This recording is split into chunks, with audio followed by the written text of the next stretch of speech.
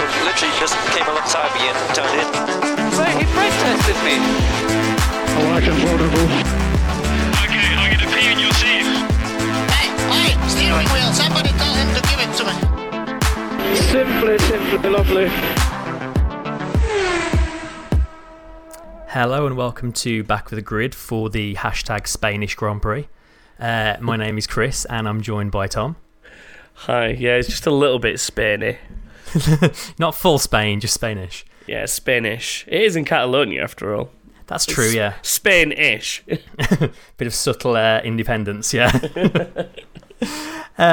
Continuing our new theme of not all being here every week, Stu is still away, so it's just the two of us this week. Yep, and I'm severely jet-lagged.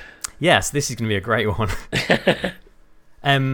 Yeah, on that note, many thanks to the guys from That's Life for keeping our seats warm last week. It was quite fun listening to an episode on the plane that I hadn't been part of. But yeah, we are here to talk about a largely uneventful Spanish Grand Prix. A couple of big things to talk about, but I think safe to say after the season we've had so far, this was probably the least interesting race we've had. Yeah, it's not a track like known for exciting races, really, is it? You tend to get a little bit of something that happens usually while everyone's tightly packed together, and then fairly processional after that. Yeah, I mean, I saw a few drivers interviewed after the race saying, "Well, you can't overtake here," so it's like, well, that's not a great way to be. Yeah, it's not strictly true either, but I can understand why it's difficult in these cars to overtake around this circuit. I mean, to give you a stat early doors, there were only 18 overtakes in the whole race, which is the lowest we've had this season by some margin. How many of those were people going past sideways Grosjean? Yeah, well, 10 were with DRS down the main straight, so I assume the other 8 were probably going past stricken cars in turn 3. Yeah. Before we get to that, though, there was actually a few things that happened in practice that I think are worth noting. This was, of course, the place where lots of teams brought lots of updates. There were updates up and down the grid, most notably for McLaren, who had a new nose, which was part Red Bull vacuum attachment nose, with also some Force Indian nostrils either side of it, then a sort of Mercedes-style cape, and then just like giant turning vanes. It's a pretty spectacular thing they've got on the front of that McLaren now. Yeah, it looks like an Aranda goldfish. Personally, I think so. It does anyway. Actually, yeah. Yeah, I know what you mean. Like, I used to have a fish that looked almost identical to the front nose of the McLaren now. Well, there we go. I was going to say we need to think of an animal that it looks like, because we always have an animal for noses on cars, and you've just got one straight away. Fancy goldfish. Ferrari was probably... Yeah, fancy goldfish McLaren. Ferrari was probably the other most striking change with their halo mirrors mounted on there. Definitely not wings, little supports, which have already been banned for the next race. So that's unsurprising. They were clearly seeing how far they could push the rules about them allowing mirrors to be mounted on the halo. Yeah. At Williams, we saw Robert Kubica returning for his first official F1 session since his injury in, when was that, 2000 and... Oh, I couldn't tell you off the top of my head. It's been a lot of years anyway. Yeah. Interestingly, he took Sirotkin's car, I believe, in free practice 1, and he actually was given all of the new parts to evaluate, which doesn't say a lot for how Williams see their feedback from their race drivers, really, does it? For their reserve driver to be assessing the new parts for them. Yeah, and I bet That's Life were rubbing their hands together because of the jokes that were being made about Kubica taking the seat in Barcelona. Stu's actual special predictions. I bet they were hoping that went further than it did, but yeah. Embarrassingly, he was the fastest of the Williams drivers in practice. You could say that's down to the new parts he was assessing. You could say it's down to him just being a faster driver. Who knows? But it was certainly good to see him back in a car anyway. Yeah, definitely. in, I wouldn't say worthwhile's maybe the right word, but it's in a session that's got some value to it compared to just regular testing and stuff like that, and filming days. It's, he's testing new parts that are clearly making some form of improvement in the car. Yeah, and on one hand, it is nice to see most teams have got sort of reserve and third drivers who just turn up every weekend, sit in the garage, and then don't do anything. So I guess it's nice to see one of them actually out there doing the job. Very true. Red Bull also had some new barge boards, which Ricciardo promptly crashed and broke, which they didn't seem particularly pleased about. In fact, there were spins and crashes all over the place in practice. It was super windy there all weekend. I think almost everybody had a spin of some description. Worst of all was Hartley, who had a enormous crash. Yeah, the weather wasn't good all weekend, really, was it? Because there were times, wasn't really, no. There were times where if it wasn't windy, it was damp and very greasy offline. You saw that a lot in the support races, that people were very wary about going offline for overtakes, just because it was so very greasy. Unfortunately, Hartley went so far offline, he dipped a wheel in the grass, braking for turn 4, and went backwards into the wall very hard, actually. He got taken to the medical centre as a precaution, but he was fine. Did see him sporting some kind of support tape on his neck before the race on Sunday. But he was fine. That was, I don't know if you saw that shot of them lifting his Toro Rosso out of the gravel, and the whole back section just like almost fell off. Yeah, it was pretty much just fell in half, didn't it, more or less? Yeah. It wasn't great from him. I don't know how much truth there is to this, but Sky were already talking about rumours of him being replaced by Verline by the Canadian Grand Prix. Interesting. Which feels a little premature to me. I mean, it's not like he's a kid coming up and they're trying to assess him. Like, we know Hartley's a good driver. He's a world champion in World Endurance Championship. Like, he's no slouch, but he's definitely being outdone by Gasly, I would say, so far. Yeah, there's certain drivers that, as much as I'd like him to go on and do well, some drivers just, I guess, don't suit F1, do they? So maybe it is more of that, because no, it's true. Some do have their preference to car style and driving style. Well, I mean, you've only got to look at Formula E to see a list of drivers who didn't make it in F1 and are having massive success in Formula E. Yeah, and as well, drivers that have competed in Le Mans and done well and been successful, then aren't necessarily as successful in their Formula 1 careers when they've had them. So yeah, I hope he gets given a little more time than to Canada, because that's one race weekend away, and Monaco's Canada, isn't it? Yeah, Monaco's not exactly a brilliant place to be able to prove anything other than qualifying pace, really. Pretty much, yeah. So. And then the last thing from practice was Magnussen up to his old tricks again. After his antics with Gasly in Azerbaijan, he did a similar thing to the clerk in practice 3, I think it was. Yep. Just swiping across him and blocking him going down the main straight completely unnecessarily. Yeah. I don't even know what he was up to, but it's, after getting a reprimand and I think some penalty points last race out for doing basically that, the fact that he's doing it again straight away is just silly, really. Yeah, it's very dangerous that these things keep happening at such high speeds. Yeah, that's the thing. And it's like a lack of awareness whilst he's in these high-speed straight scenarios. Well, you say that. If you watch the replay, he looks in his mirror 3 times before he swipes across when Leclerc was coming towards him, so he knew exactly what he was doing. Yeah, that's what I don't get about it. It's like, to me, he should have seen him. Yeah. So he either doesn't understand how mirrors work or just has no regard for his own and others' safety. But maybe instead of having their mirrors moved onto the halo, he just needs a whole second set of mirrors on the halo so he can definitely see what's behind him. Yeah. Right, should we get onto the race itself? Let's. And the vast majority of the excitement, which happened in turn 3, when Grosjean managed to take out himself, Gasly. I've put Gasly and Grosjean there. Grosjean didn't take himself out twice. He also took out Hülkenberg. That's correct. Yeah, his initial spin seemed to be because his teammate Magnussen had a bit of a sort of twitch on the way through turn 3 in front of him, and he had to kind of take some evasive action.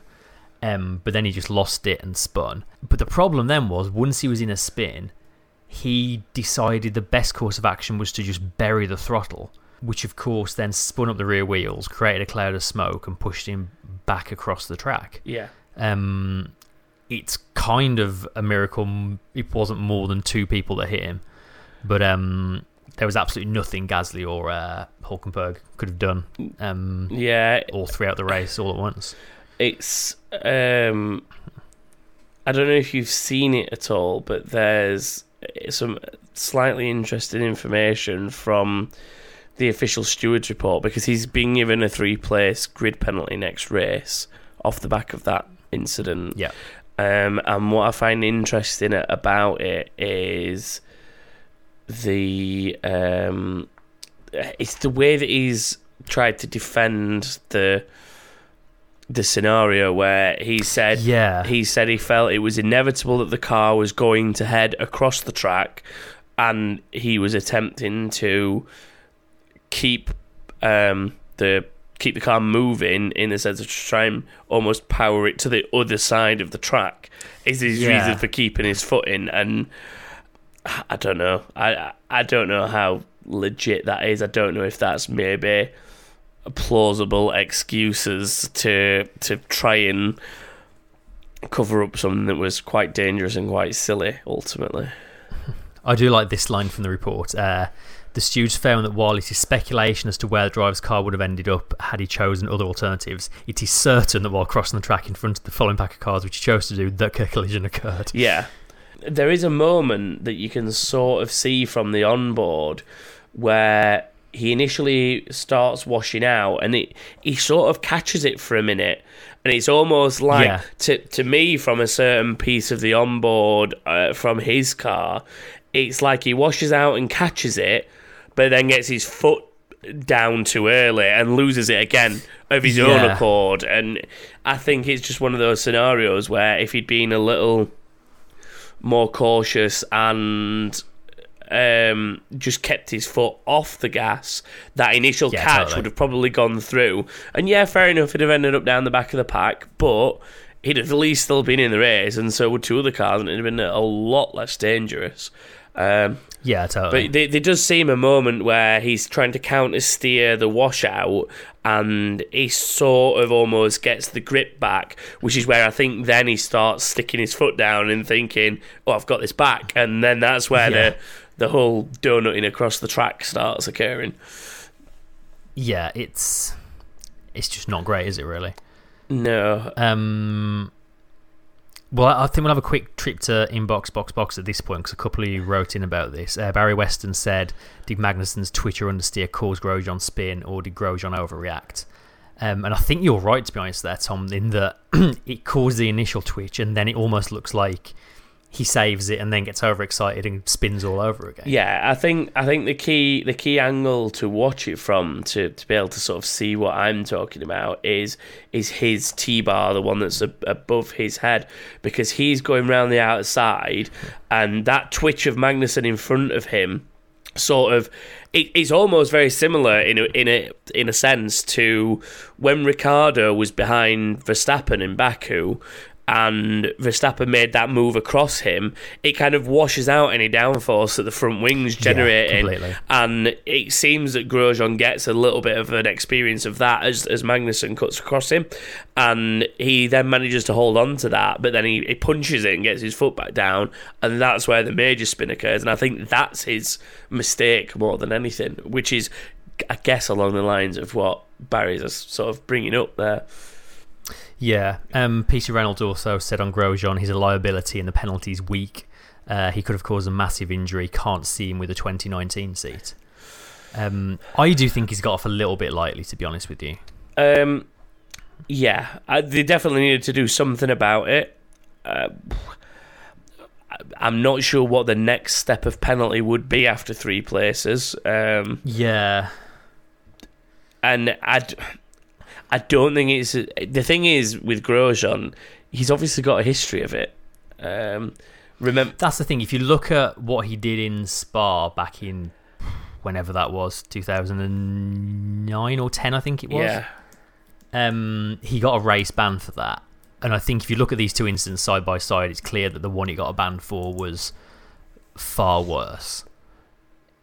But even so, like, only 2 points. Was it 2 points, 3 points on his license? Seems a little light to me. I'm not sure about points on his license. The only thing I know of for definite is the 3-place grid drop. Yeah, he did 2 points on his license as well as the 3-place grid penalty. Fair enough. Which feels a little light to me. But yeah, I think it's far less. I don't know. I want to say it's far less dangerous than what he did at Spa, but I guess it's not, in the sense that he headed back across the track into the line of 10 cars or more, which should just be something you never even consider. But there we go. Yeah, and the thing is, for me, if the statement from Haas and Grosjean about the fact that they thought that the car travelling across the track was inevitable, I think at that point most drivers would actually kind of be off everything and bracing to be hit. Yeah, you'd think so. Generally. Like, that's kind of a moment where you see a lot of drivers just letting go of the wheel because they know the inevitable's coming. Not punching it and trying to... Because it was almost like he was trying to perform a sort of a 180, like what you'd do if you'd gone off the track and needed to spin yourself back around to head back up. Yeah, totally. And it was almost like he was trying to do that as though the field had already gone past him, which was just Except they weren't. really weird. Yeah. It does... You have to look at Haas, though. Like, Haas are on 19 points in the championship now, all of which are from Kevin Magnussen.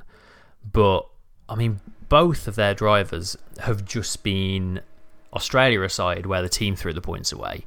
Every week, at least one of their two drivers is throwing away massive points. Like, they should really be ahead of McLaren and maybe even Renault in the World Championship right now, and they're not. They're behind them by... In fact, they've got like half the points that either of those guys in have. theory, judging by what we saw in pre-season and early doors in Australia, that car should be sitting as the fourth strongest car, realistically. Yeah, totally. They should be the guys mopping up as best of the rest, but both drivers seem to be slight liabilities at the minute.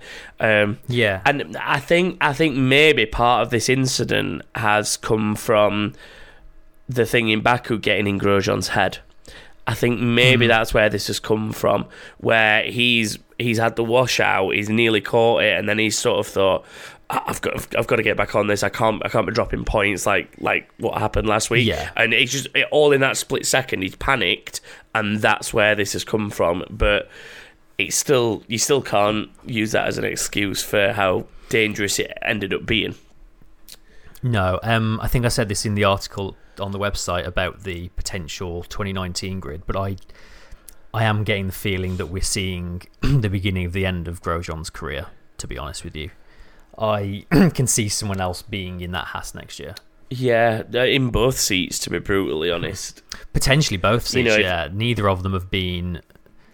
Like you say, that should be the fourth fastest car, and they're nowhere near there on actual results. Yeah, he obviously had a bad year last year, and it was essentially blamed on the brakes. But then this year, he just doesn't seem to have capitalised on the changes, and Magnussen just appears to be getting on everyone's nerves more and more. And I think the Magnussen thing will end up being a sort of reach a breaking point, like the likes of Maldonado, where people had just had enough, and despite Maldonado bringing money to the sport, teams just didn't want to know because it was constantly putting it in the side of other cars and the wall. Yeah. I think we'll see a race ban for one of those two at some point this season. It's looking hella likely. No one else is picking up penalty points as fast as those two I guess are. the question would be is who would be looking at coming in and sitting in those seats. But I guess with the Ferrari connections, you'd maybe expect Ferrari to try and fill one of them. Maybe throw Giovinazzi in or something. Or move Leclerc up from Sauber to there. Possibly, and stick Giovinazzi in the Sauber. Because that's exactly what I put down for 2019, to be honest. I can see that definitely happening. Yeah, they've got other young drivers in lower formulas as well that, if they manage to somehow swing getting 2 seats or even 3 seats on the grid in other teams, they've got quite a few drivers. Like this Fuoco, who was Leclerc's teammate last year and is still in Formula 2. You've got Leclerc, who's obviously in the Sauber at the minute. There's Alesi's son, who's in GP3 at the minute. Yep, had his first win over the weekend, actually. Yep. There's Callum Ilott as well. He's in GP3. He's in the Ferrari Young Driver Programme. And there's the young Enzo Fittipaldi, who's in an Italian series. I want to say F4 or their F3, something like that. So something like that, yeah. There's a number of people that could potentially start working their way up, especially the guys like Fuoco in F2 and Alesi and Ilott in GP3, because they're like prime candidates to look at moving up. Yeah, totally. So, plus the Haas is so similar to the Ferrari these days, with Leclerc very much being the potential future Ferrari driver. Like, sticking him in the Haas is basically like a dress rehearsal for like a 2020 or 2021 driver. Exactly. You sort of going in the Saubers like, can you survive in F1? Going to the Haas in theory should be, can you drive a Ferrari style car? And then being in the Ferrari is the ultimate end product. Yeah. So, speaking of Ferrari, I guess we should talk about what was going on at the front of the race. Yeah. So Vettel took second off the line. I enjoyed Hamilton after the race when he was watching the replay of the start. He said to Bottas, maybe I should have gone over to the other side to give you a bit of a slipstream to stop Vettel came past you, which I enjoyed. Such was the confidence of Hamilton this weekend. Vettel was first to pit and Bottas covered him, but he had a slow stop. Otherwise, we'd have seen Bottas take the lead there. Like, the Mercedes pace already was starting to show there. There's a nice little moment when, as Bottas was leaving the pits, Vettel was slipstreaming Magnussen down the main straight and had to sort of thread the needle between the two of them into turn 1, which was quite nice. We then lost the other Ferrari. Kimi retired with, he just said, a loss of power. I've not seen them say exactly what happened yet, but that is a concern for Ferrari, given that they replaced Kimi's whole power unit after an issue in FP2. So that engine's only survived FP3 qualifying and the first few laps of the race, which is a concern for them. Yeah, again, he was looking quite good. He was pretty much on the pace again. He's having... This is probably Raikkonen's best season in a while in terms of his pace, and worst in a very long time in terms of his sort of reliability and look. Yeah. In fact, I think someone said he's only been on the podium or DNF this season. It's like one extreme or the other for Kimi. Yeah, I guess it's a shame in a sense as well that when he's finding a little form, the car's not with him. It is really. I guess maybe as a professional F1 driver at the top end of the grid, you should be on that form more often than not. But maybe it's just not suited his driving style in recent years. There was a lot of that sort of speculation that it was designed more around Vettel initially, wasn't there? And absolutely, it didn't suit him. And maybe there's a balance where this car's coming back more towards Kimi's style. But it is a shame that he is suffering with the reliability when he is clearly more on form than he's been in recent years. Yeah, definitely. It's a rough time to be a Finnish F1 fan, really, because in slightly different circumstances, you'd have Finnish drivers 1 and 2 in the championship right now. Yeah, and it doesn't help that those two drivers are behind 2 multi-world champions. Exactly, yeah. In the team, because as much as those teams.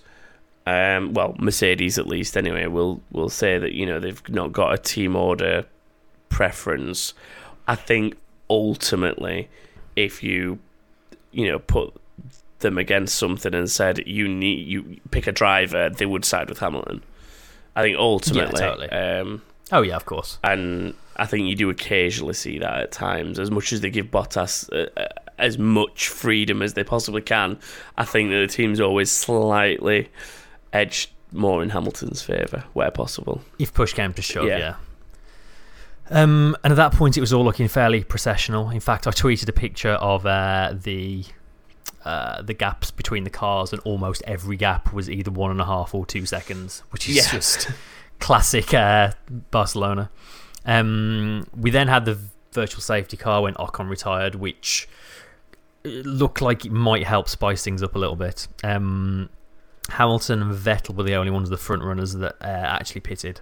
And Vettel had a slightly slow stop, I think partially through them having a dodgy rear wheel, I think, going on, but also they had to wait to let one of the Force Indias by. It was something like 5.6 seconds that stopped. Something silly like that, Ferrari, which is obviously a lot longer than you'd like to be. Yeah. And I think it ultimately gave away some track position, that, didn't it?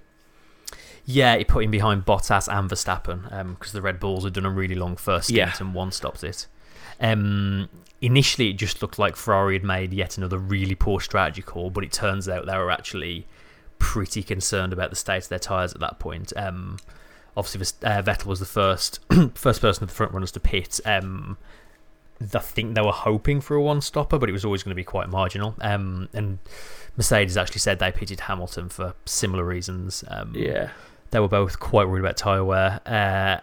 Hamilton said that the cooler temperatures definitely played a big part in them being so dominant, because Mercedes were much better on their tyres than Ferrari this weekend, which has not been the pattern we've had so far this season. I'm interested to see how this now evolves over the season, because it looked like Mercedes had maybe managed to put their finger on what's caused them some issues in the earlier races this season.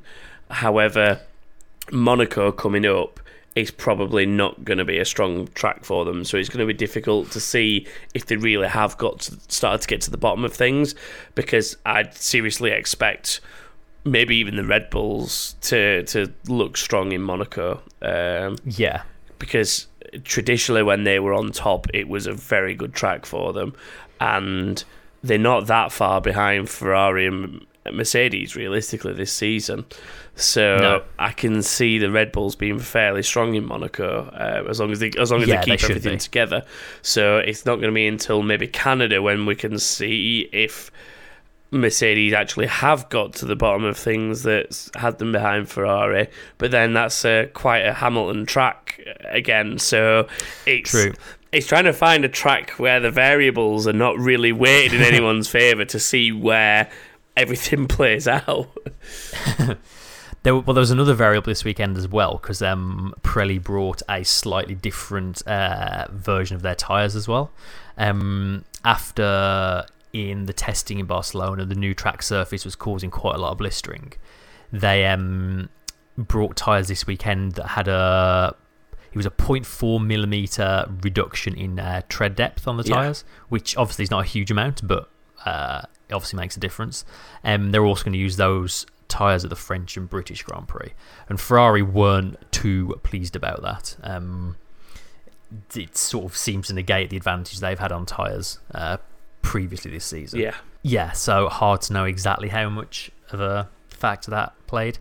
Though I did see talk of, because there's testing in Barcelona this week, I did see talk of Pirelli potentially giving cars like unmarked sets of both kinds of tyres to sort of judge exactly how much of a difference these new ones made. Not that I think we'll actually hear the results of that, but there we go. So yeah, that was about it really, wasn't it? Vettel never really got close enough to Verstappen to have a proper go at overtaking. So we finished with the Mercedes 1-2 and Verstappen's first podium of the year. He still had time to do something stupid, running into the back of one of the Williams just as the virtual safety car was ending. I nearly sang a song about that then. It's like, and then he goes and spoils it all. He just seemed a bit too keen to get going again, didn't he? He was lucky not to cause more damage, really. He lost a front wing end plate and then carried on pounding around just as quickly, which again, you have to wonder what these fancy end plates are doing when they go around just as quickly. Yeah, he never actually changed it, did he? They just left it in the end. No, it fell off about a few corners later. One of the Force Indies ran over it and shattered it and somehow didn't pick up a puncture. It'll have been Perez at that point, won't it? Yeah, it must have been, of course. But yeah, it was the Force India was quite lucky to not pick anything up from that, because I can't remember who it was. I think it was Leclerc and Vettel managed to dodge it, and Perez was unsighted by it because he was chasing Leclerc at the time. Yeah, and Leclerc obviously swung around it, and Perez unsighted just drove straight over the thing. So yeah, quite lucky not to pick up a puncture or anything from that. Yeah. A few other things of note. We had Van Dorn retiring towards the end, lost drive from his Renault engine, which is actually McLaren's first retirement of the season, which impressive. Makes a change from their previous. I don't know if impressive is the right word, but that's why I said it with like an inflection. Yeah. In a way, based on the last few seasons from McLaren, improvement, yes, but maybe a better one. Definitely improvement. It was on the TV feed, but Ricardo had a little spin all on his own under the virtual safety car. I've seen that since. I don't know if you've actually seen it or not. I have, yeah. He sort of ended up sort of half on the rallycross circuit and had to find his way back onto the F1 circuit. It was a pretty middling race for him, really, wasn't it? In the end, he was like over 20 seconds behind Verstappen. He did manage to get fastest lap again, but it seemed like he could go quickly for a lap or two and then several laps to sort of cool everything down again, and basically did that for the whole race. Yeah. I do like that him and Bottas have taken it in turns getting fastest lap this year. They've just been alternating for every race which one of the two of them gets the fastest lap, which is nice. Alonso in the points yet again. It's still only him, Hamilton and Vettel who've scored in every single race. He had a really good race again, actually. Arguably, in most people's opinion, the best three drivers on the grid as well. Yep. Like, those are the three names that people will usually throw into the argument as the best driver on the grid. So it's interesting to see that those are the three names still left in that little pot. And it is notable, if you watch that turn 3 incident on the first lap, you had a few people just like going into the smoke and hoping for the best, a few people diving onto the grass at the inside and sliding around, and Alonso just quite calmly went off the track and drove around the outside of all of it. It's like, that's the experience that however many years of F1 gives you. Do you know what I love about Alonso at that track is the way that he utilises turns 1, 2 and 3, and I don't know if this ever got picked up during the coverage on different TV channels and stuff, but if you ever watch Fernando Alonso following somebody or even in the pack early in the race, going into turns 1, 2, 3, the way that he takes the line in 2 is almost compromising himself in 2 itself, but it swings him for an absolutely awesome drive round the outside in 3. Yep. And if you actually look back at both this race and previous races, even back in sort of Ferrari days and earlier than that, if you actually watch Fernando Alonso overtakes at Barcelona, that is his like move. That's what he does, and that's kind of almost why he avoided the crash, because he'd set himself up for that huge drive, full power around the outside, and it put him in the perfect position to avoid Grosjean. So partly skill and partly luck, but it's just an awesome line, and I implore anyone that's interested now to go just have a look at old race highlights from any Spanish Grand Prix where that Alonso's been in. You'll probably see him do that.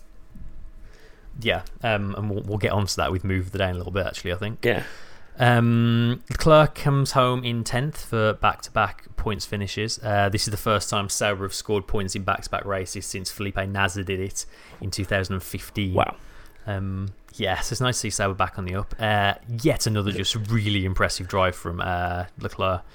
Him and Alonso battling for a good number of laps, and it was only really the virtual safety car restart that let Alonso finally get past. And I don't know if you saw him being interviewed after the race, but he seemed to be like really buzzing after the fact that he'd like been having a battle with Alonso. Like, he really seemed to enjoy himself. Yeah, which I really appreciate.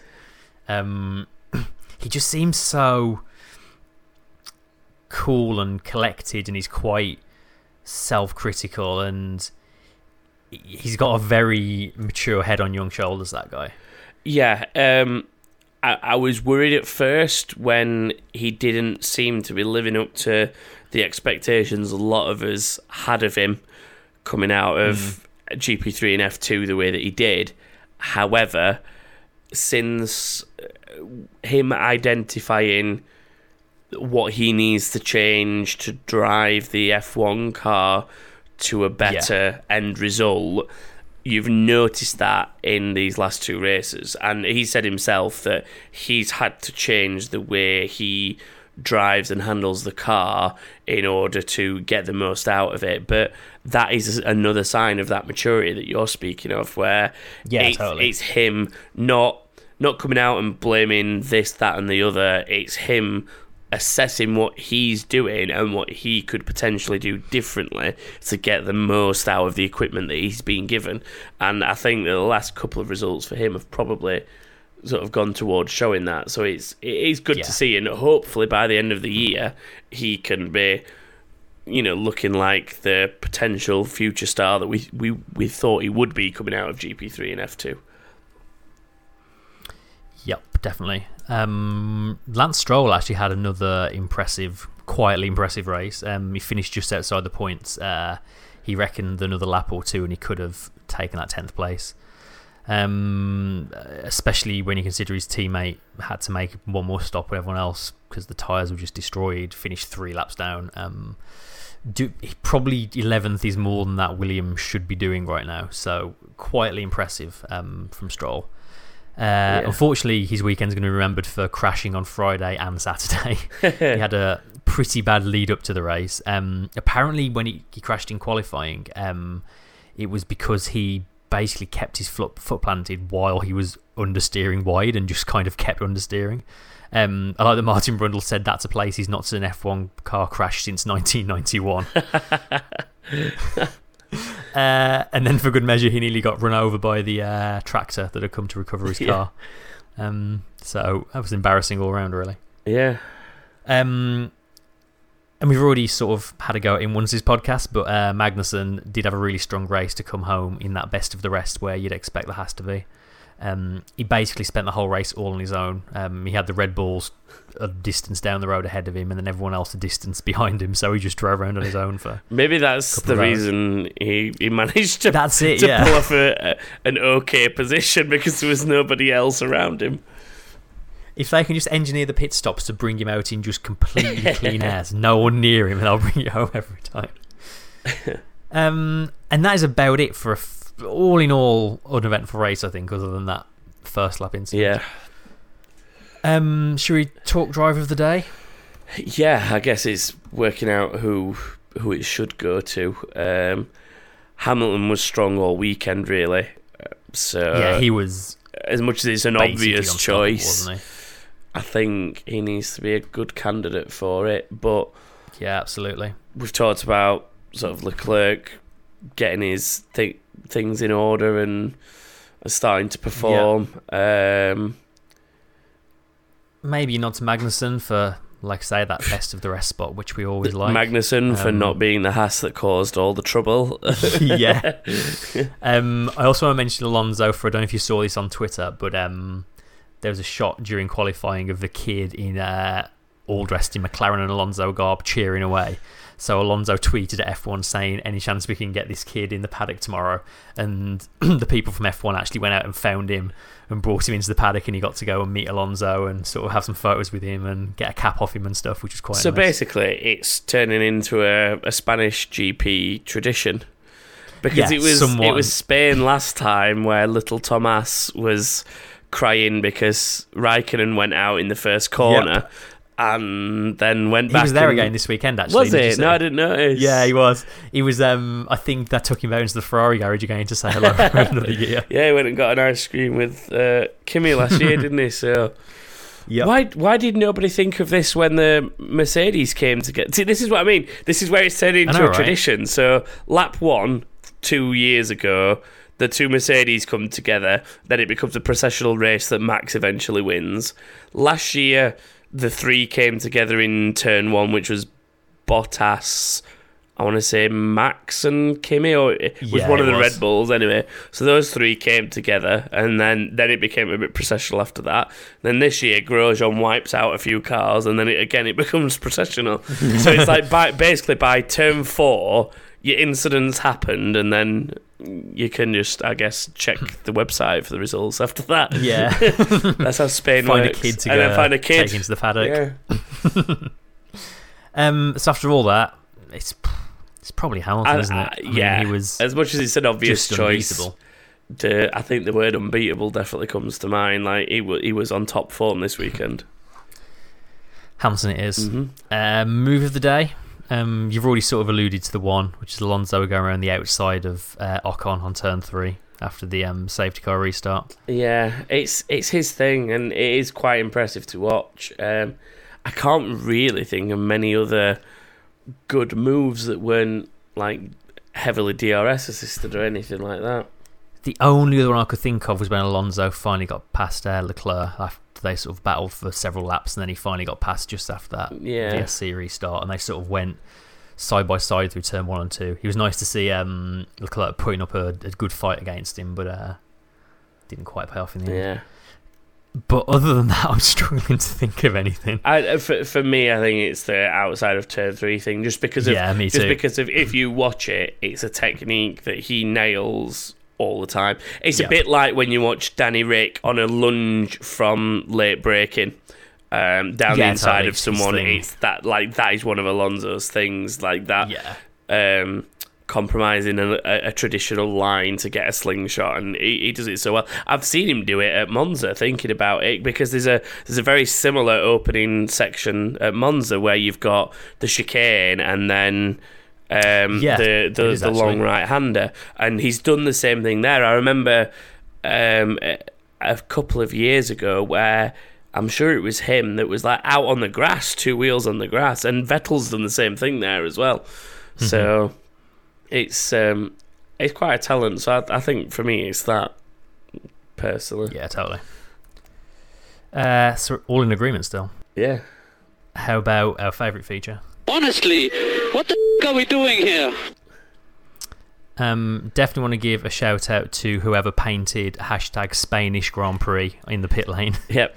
It's not quite Spain, it's Spanish. I very much enjoyed that once people noticed that, everybody on Twitter just ignored the official hashtag and started using Spanish instead.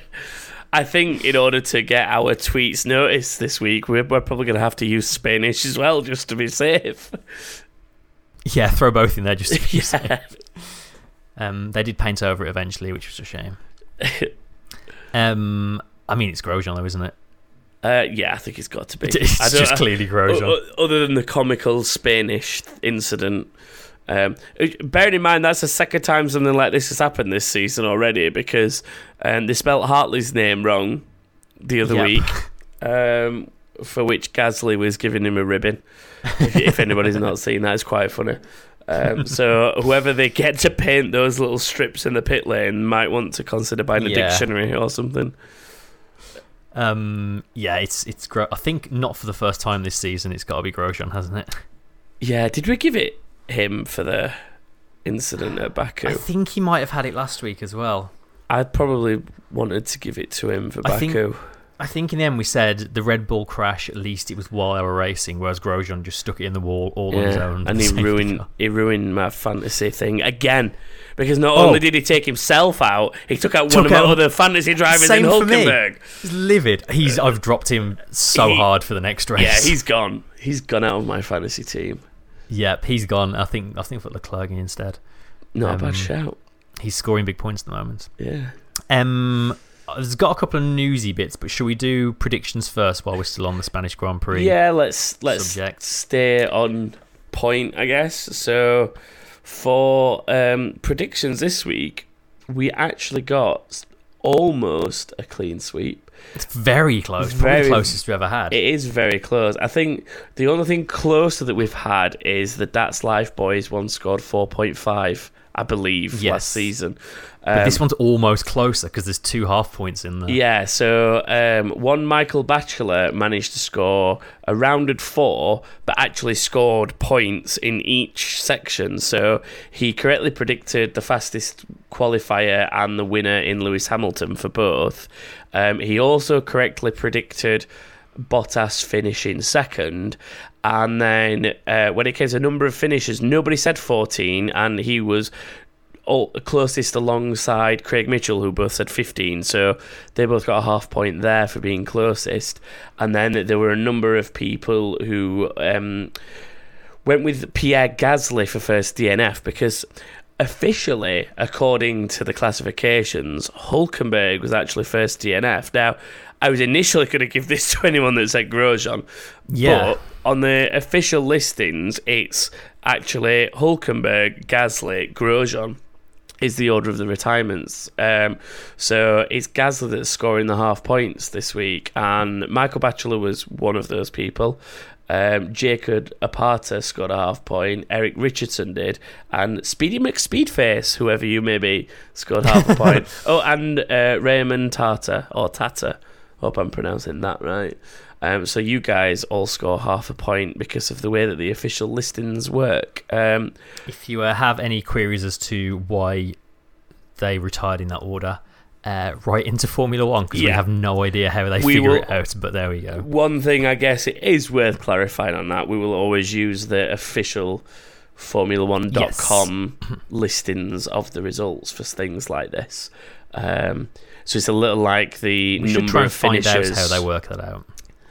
Well, I was always under the impression it was whoever made it furthest round the track, but in an incident like that, I'm sure that Hülkenberg and Gasly both got further than Grosjean, so yeah, definitely. I don't know why he's not the first one, but there we go.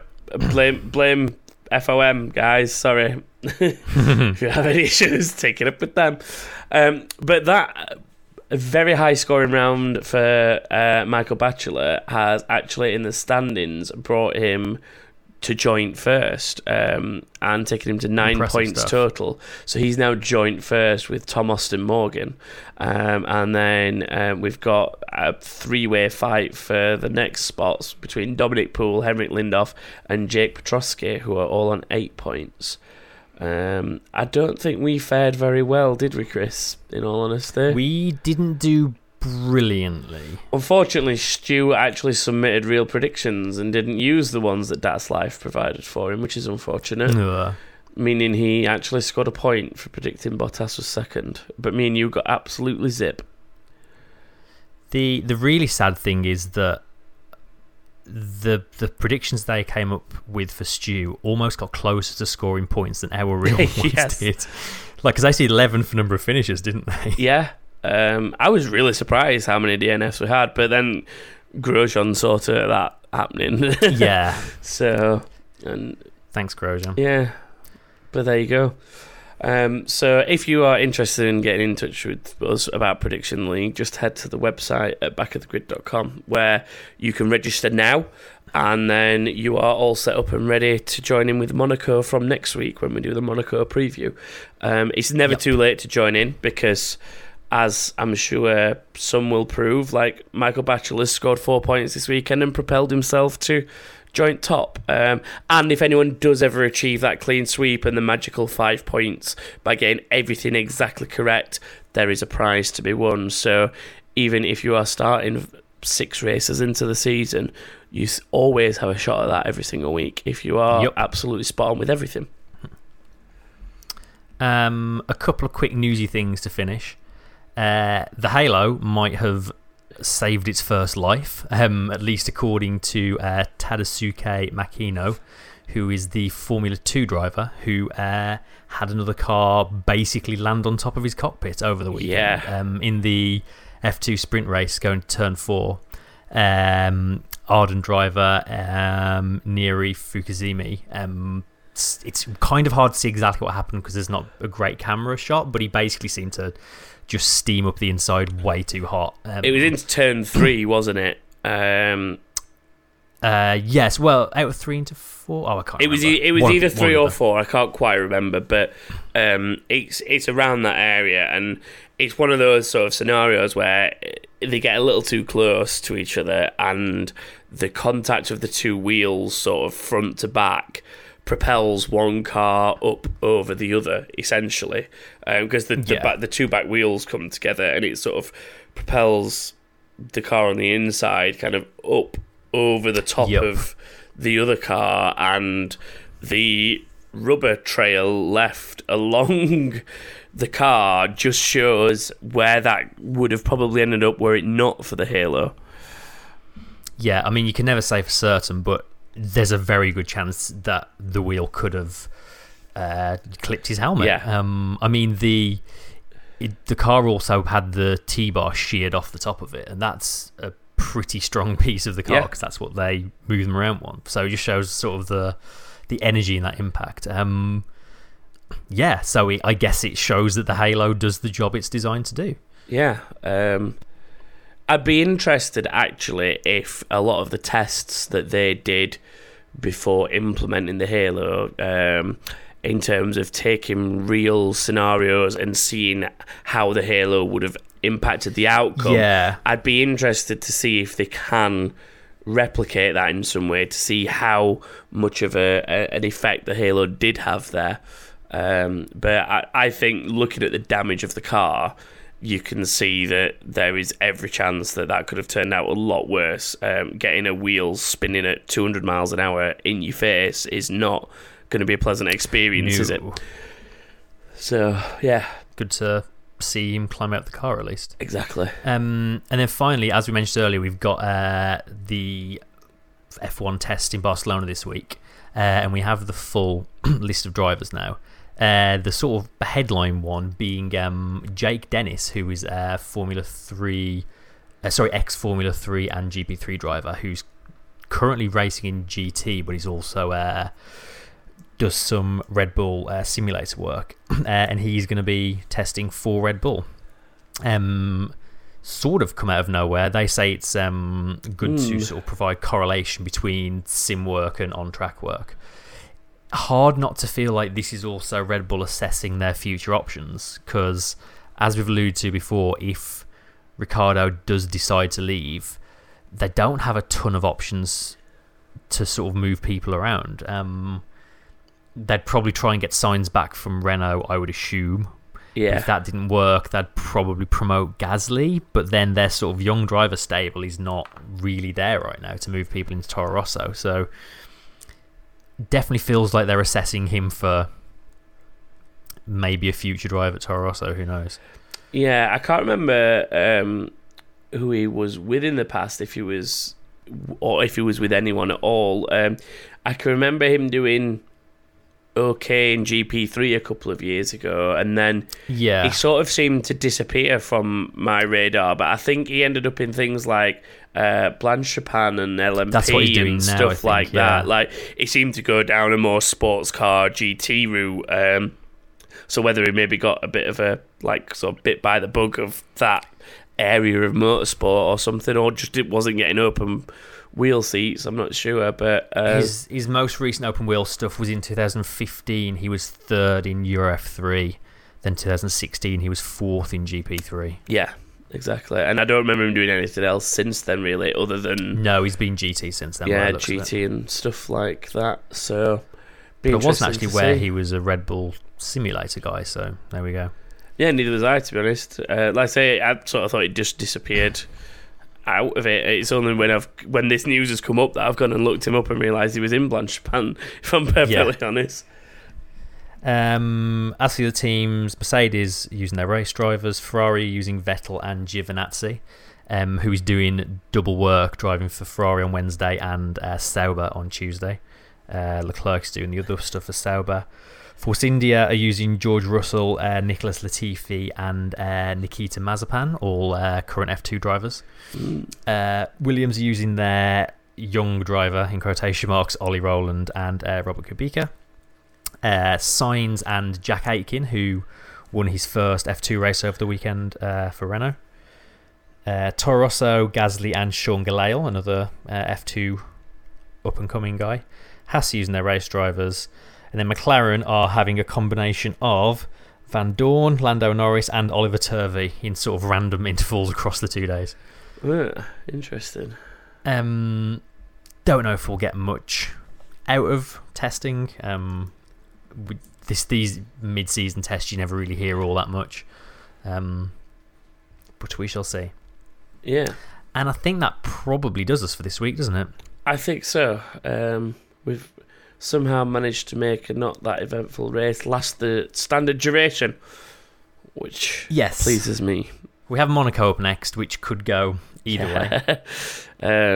The preview episode is next, I guess, which is next week. Yep, where we'll preview Monaco, make our predictions.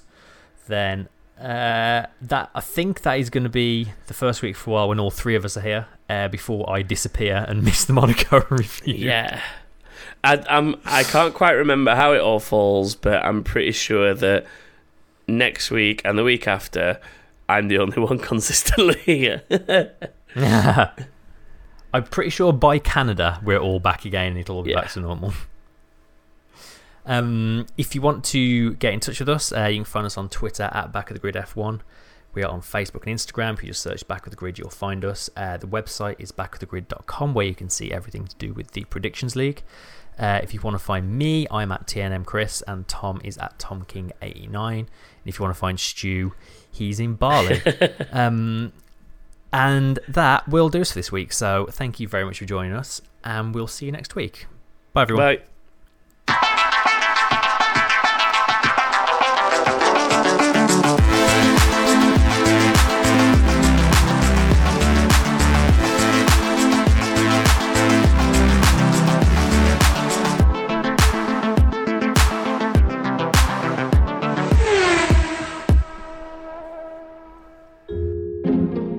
This podcast is part of Britpod Scene, an independent network of uniquely British podcasts that's always growing. Check out BritpodScene.com or Britpod Scene on Twitter to find out more.